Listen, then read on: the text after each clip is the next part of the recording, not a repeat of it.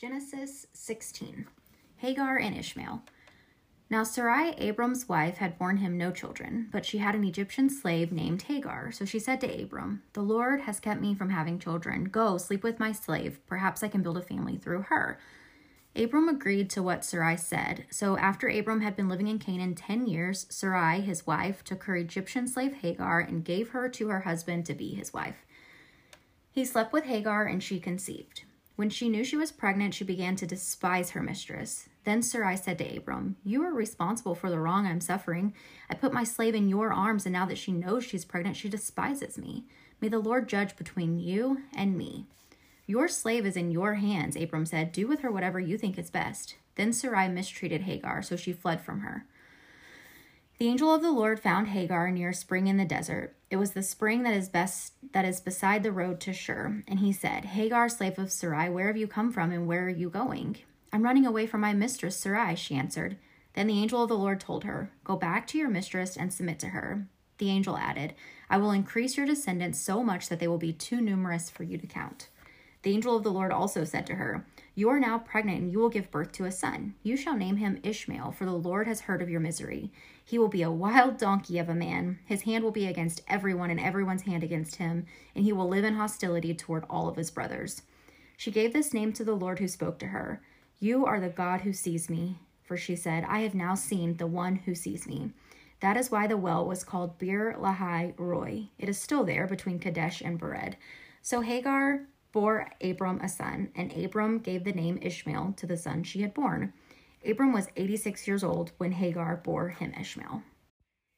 Genesis 17, the covenant of circumcision. When Abram was 99 years old, the Lord appeared to him and said, "I am God Almighty. Walk before me faithfully and be blameless. Then I will make my covenant between me and you and will greatly increase your numbers." Abram fell face down, and God said to him, "As for me, this is my covenant with you. You will be the father of many nations. No longer will you be called Abram. Your name will be Abraham, for I have made you a father of many nations.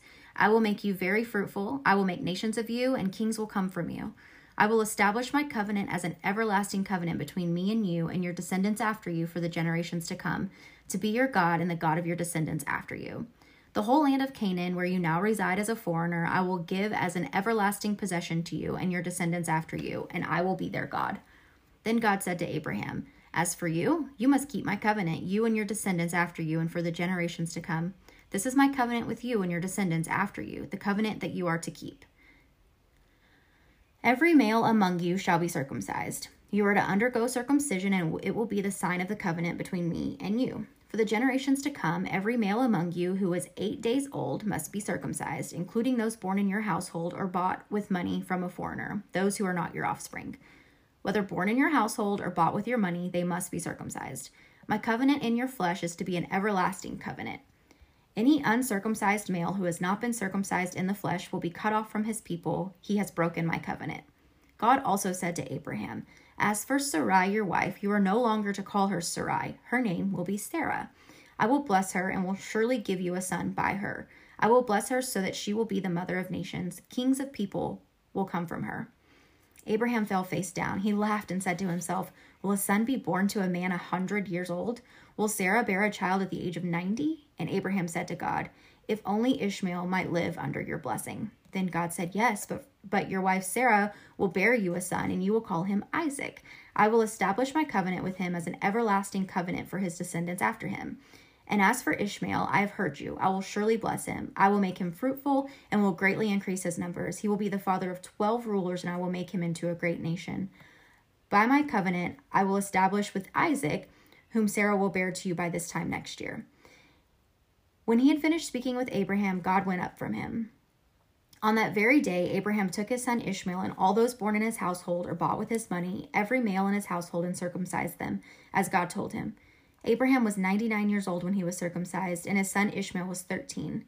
Abraham and his son Ishmael were both circumcised on that very day, and every male in Abraham's household, including those born in his household or bought from a foreigner, was circumcised with them. Matthew 5:27 through 48. Adultery. You have heard that it was said, "You shall not commit adultery." But I tell you that anyone who looks at a woman lustfully has already committed adultery with her in his heart. If your right eye causes you to stumble, gouge it out and throw it away. It's better for you to lose one part of your body than for your whole body to be thrown into hell. And if your right hand causes you to stumble, cut it off and throw it away. It's better for you to lose one part of your body than for your whole body to go to hell. Divorce. It has been said, anyone who divorces his wife must give her a certificate of divorce. But I tell you that anyone who divorces his wife except for sexual immorality makes her the victim of adultery, and anyone who marries a divorced woman commits adultery. Oaths. Again, you have heard that it was said to the people long ago, do not break your oath, but fulfill to the Lord the vows that you have made. But I tell you, do not swear an oath at all, either by heaven, for it is God's throne, or by earth, for it is his footstool, or by Jerusalem, for it is the city of the great king. And do not swear by your head, for you cannot make even one hair white or black. All you need to say is simply yes or no. Anything beyond this comes from the evil one. Eye for eye. You have heard that it was said, eye for eye and tooth for tooth. But I tell you, do not resist an evil person. If anyone slaps you on the right cheek, turn to them the other cheek also. And if anyone wants to sue you and take your shirt, hand over your coat as well. If anyone forces you to go 1 mile, go with them 2 miles. Give to the one who asks you, and do not turn away from the one who wants to borrow from you. Love for enemies. You have heard that it was said, love your neighbor and hate your enemy. But I tell you, love your enemies and pray for those who persecute you, that you may be children of your Father in heaven. He causes his sun to rise on the evil and the good, and sends rain on the righteous and the unrighteous. If you love those who love you, what reward will you get? Are not even the tax collectors doing that? And if you greet only your own people, what are you doing more than others? Do not even pagans do that? Be perfect, therefore, as your heavenly Father is perfect.